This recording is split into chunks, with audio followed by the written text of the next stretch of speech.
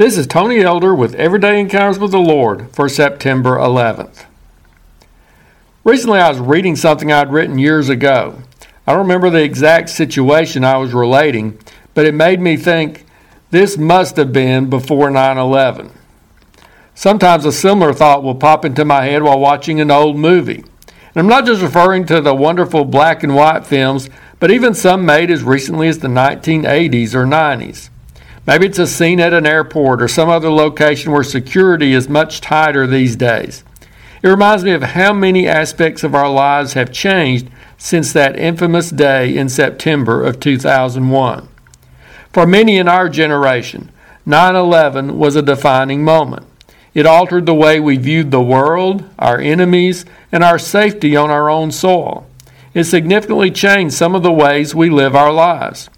We can see a clear distinction between a pre-9/11 world and the world we have lived in since that day. There have been other defining moments for generations, nations, and even the entire world. One, of course, is the life of Christ.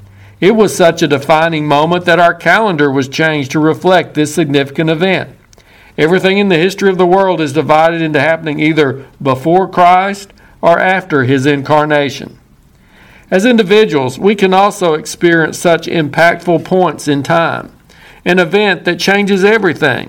It could be a joyful occurrence, such as a wedding or the birth of a child, or it could be a tragic event, such as an accident resulting in serious injury or the death of a loved one.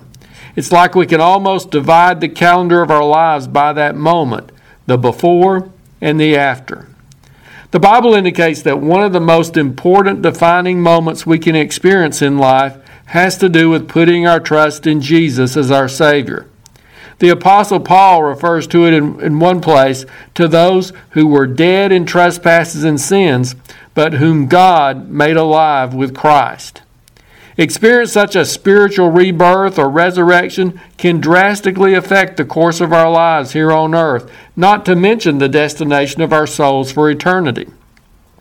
In another letter, Paul wrote about the unrighteous who would not inherit the kingdom of God.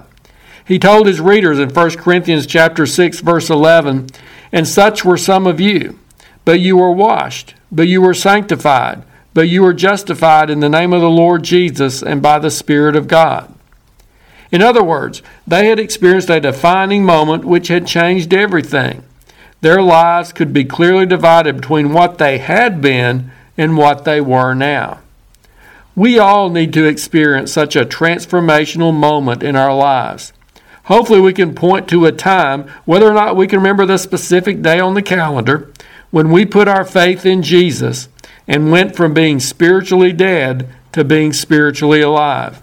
We should know that at some point we've experienced the forgiveness and cleansing that Christ has made available to us. Such an event divides our lives into a before and after. For some, the difference will be more dramatic than for others. However, for all of us, it marks a drastic change in our relationship with God. We go from being lost to being found, from being enemies of God to being friends of God, from being under condemnation to being forgiven, and so much more. Make sure you've got a defining moment of salvation somewhere in the history of your life. And if you don't, make today that day. If you're interested, Everyday Encounters with the Lord is available in both book and ebook formats. And now I pray that you'll encounter the Lord today in your own everyday experiences.